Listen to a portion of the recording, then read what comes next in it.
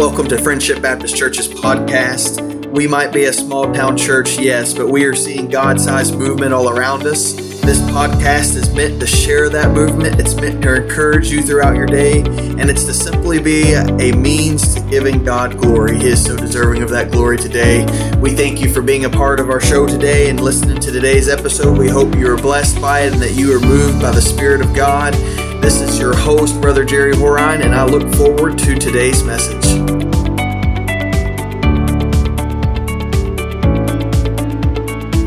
Well, hello and welcome to episode number 10 of the Friendship Baptist Church's podcast. I'm so excited you're listening today. Today I want to talk about something that I find extremely important, and that is our church. Big surprise, right? We are a church. Our podcast is about our church and the things God's doing in our church and about trying to reach the church, being the people. And so I want to just talk a minute about the church, our church, and that's first look at something I came across this week. I want to read it to you and let you hear what it has to say because I think it's extremely important for us. And the title of it was Church is Hard. And here's in essence what it said. It said, I'm there in a meeting. I'm here amongst many people, and the discussion was pretty heated. The conversation was heavy, and the hearts in the room were burdened, and the chests were puffed. There was sorrow, there was pain, there was arrogance, there was curiosity, humility, fear, courage, and forgiveness, it all set together in a single room. And I looked around, and here I was in the church. I just kept thinking, church is hard.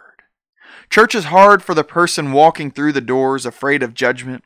Church is hard for the pastor's family under the microscope of an entire body. Church is hard for the prodigal soul returning home, broken and battered by the world. Church is hard for the girl who looks like she has had it all together but doesn't. Church is hard for the couple who just fought the entire ride to service. Church is hard for the single mom surrounded by couples holding hands in seemingly perfect families. Church is hard for the widow and widower with no invitation to lunch after service. No person that they had sitting next to them all these years. Now the seat is vacant. Church is hard for the deacon with the estranged child, the one who just can't seem to live for Jesus. Church is hard for the choir member overwhelmed by the weight of the lyrics in that song. Church is hard for the man insecure in his role as the leader. Church is hard for the wife who longs to be led by a righteous man. Church is hard for the nursery volunteer who desperately longs for a baby to love. Church is hard for the single woman and single man praying God brings them a mate. Church is hard for the teenage girl wearing a scarlet letter ashamed of her mistakes. Church is hard for the gays, the adulterers, the liars, the cheats, the slanderers. Church is hard for the sinners. Church is hard for me. It's hard because on the outside it looks all shiny and perfect, but Sunday best is presented in behavior and dress. But however, underneath those layers you find a body of imperfect people, carnal souls, selfish motives. But here's the beauty of church. Church isn't a building, a mentality, or an expectation. Church is a body. Church is a group of sinners saved by grace, living in fellowship as saints. Church is a body of believers bound as brothers and sisters by eternal love. Church is a holy ground where sinners stand as equals before the throne of grace. Church is a refuge for broken hearts and a training ground for mighty warriors. Church is converging of confrontation and invitation, where sin is confronted and hearts are invited to seek restoration. Church is a lesson in faith and trust. Church is a bearer of burdens and a giver of hope. Church is a family coming together, setting aside differences, forgetting past mistakes, rejoicing in the smallest of victories. Church, the body, and the circle of sinners turned saints is where He resides, and if we ask, He is faithful to come. So even on the hard days at church, the days when I'm at odds with a sister or brother, when I fought with my spouse because we were once again late, when I've walked in bearing burdens heavier than my heart can handle, yet masking the pain with a smile on my face, when I've worn a scarlet letter under the microscope, when I've longed for a baby to hold or fought the tears as the lyrics were sung, when I've walked back in, afraid and broken after walking away, I'll remember He has never failed to meet me there. Church is hard. I understand this as a pastor. I understand the difficulty of church. I understand that church can be hard. Sometimes I think we forget the spiritual warfare of just the act of going to church. And not only going to church, but once we are there and present in the church, there is still spiritual warfare that is occurring all around us. And so I pray that God's Spirit, the Holy Spirit of the Lord, would indwell in us in such a powerful way that it would defeat these attacks from Satan, that it would defeat these attacks, that the Spirit would prevail in a way that allows us to come before the Lord and to be able to celebrate and rejoice and worship Him alone. Because it is there in the church that we come to meet with each other, but also to meet with the Lord. And so I recognize the difficulty in this, but I want to just remind you the importance of coming to church. Even though all those things are running through your minds, that's not what the church is about. The church is about lifting the name of Jesus up. I was reading in another article, and it was talking about the things we don't realize we miss when we go to church, or when we don't go to church. And one of those things that we miss is an uninterrupted time with the Lord. Yes, you can watch the sermons online. Yes, you can listen to them. You can watch them on television. But it seems like there is something special about being at church with your brothers and sisters with this uninterrupted time with the Lord, where your phone is not going off, where you're not texting, you're not checking emails, you're not trying to figure out what you need to do with the children. The children are being cared for. There's hardly those moments that you can just come before Jesus and say, I'm here uninterrupted. I'm here to hear your wisdom, you, Lord, to hear your voice. And so there's one thing that we miss when we don't come to church. Another thing we miss when we don't come to church is the power in worshiping together through worship, through songs and singing with one another. There's just something special about singing praise to the Lord and saying He is worthy, and to do that with your brothers and sisters, and it's a powerful moment. The third and final thing I want to just mention here just quickly is that often the thing that we don't realize we're missing the most when we don't come to church is this: the power of God's movement within the church. The power within His movement. We miss that power and the movement of the church. In church, there's a mission, there's a purpose. God is there, and He's a part of it. He's present, and every believer is a part of it. We're all part of this amazing thing that's occurring.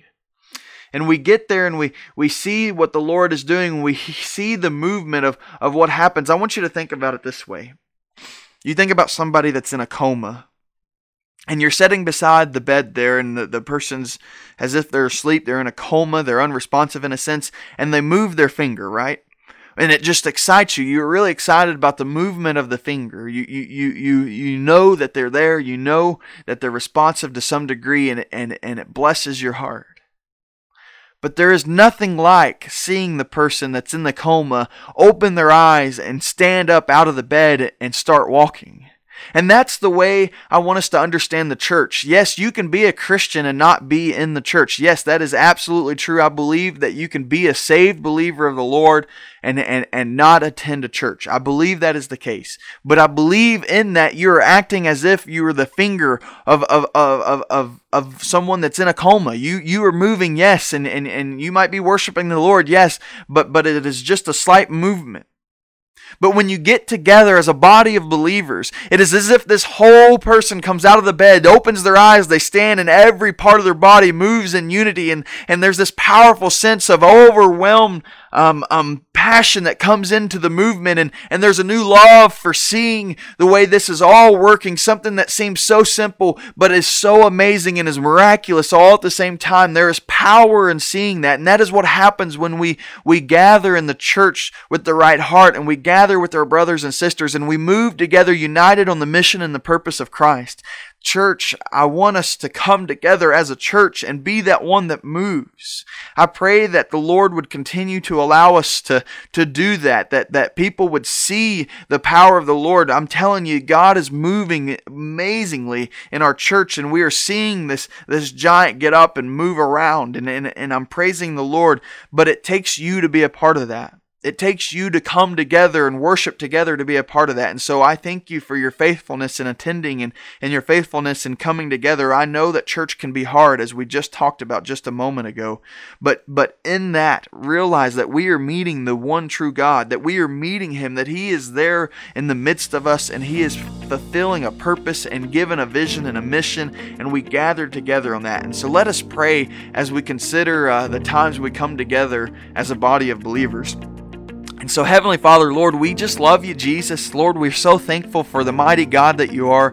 Lord, I'm thankful that Lord, we understand that church can be hard. Yes, I'm thankful for that, because it shows us that the task is important. It shows us that Satan sees this as a powerful thing in which he tries to stop. And so he tries to throw everything he can at us to prevent us from having these monumental movements of where this sleeping giant wakes, called the church, and where people have, without a shadow of a doubt, realized that the church is moving as the Lord is leading it, and as a powerful thing that is, that people see it and they rejoice in that, and they're able to worship the Lord and the miraculous thing that He's doing. And so I do pray to you, Lord, that you would do that for us, Lord, that you would be so present when we gather, Lord, that you would help defeat that spiritual warfare in our lives, God, that says this is difficult, that says we're being judged, that part that comes inside of us that longs to see the child or longs to just unleash their tears because of being overwhelmed by the worship music. And Lord,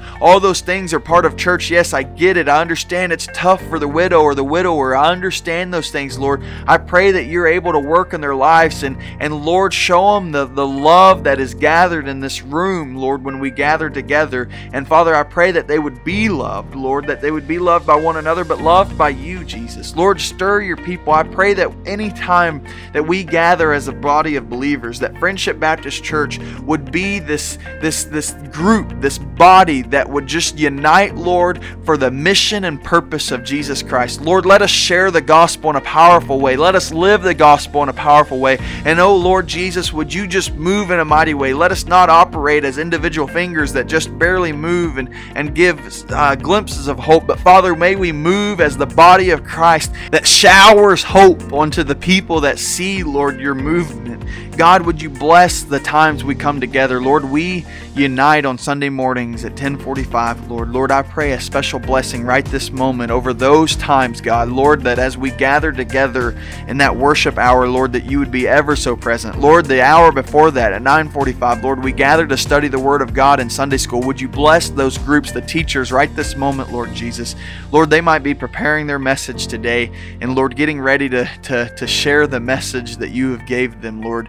And so, God, I pray for them this very moment. Lord, I pray for that service that follows, that we would worship you in a mighty way. Lord, on Sunday nights when we gather, I pray that you would continue to allow us to go through the characters of the Bible and to see, Lord, the messages and the hope that you speak to our lives, Lord. Lord, as we gather on Wednesday nights, as we're going through Psalms, Lord, I pray that you would just bless the people, Lord, that are coming, God, and that you would allow them to lift up praises, Lord, and learn how to cry out to you in more ways, Lord. Lord, I pray that you would allow us to just gather as a body of believers, that we would be obedient to you, Jesus, Lord, and we just ask that you would continue to move in the mighty ways that you are. We love you, Lord, and it's in your name we pray.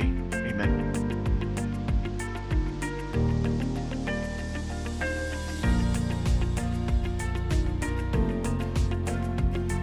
Again, we just want to thank you for joining Friendship Baptist Church's podcast. We hope you have enjoyed the episode today. We hope you've been blessed. We invite you to come back and listen again. And so, well, this is it. We hope the Lord blesses you this week.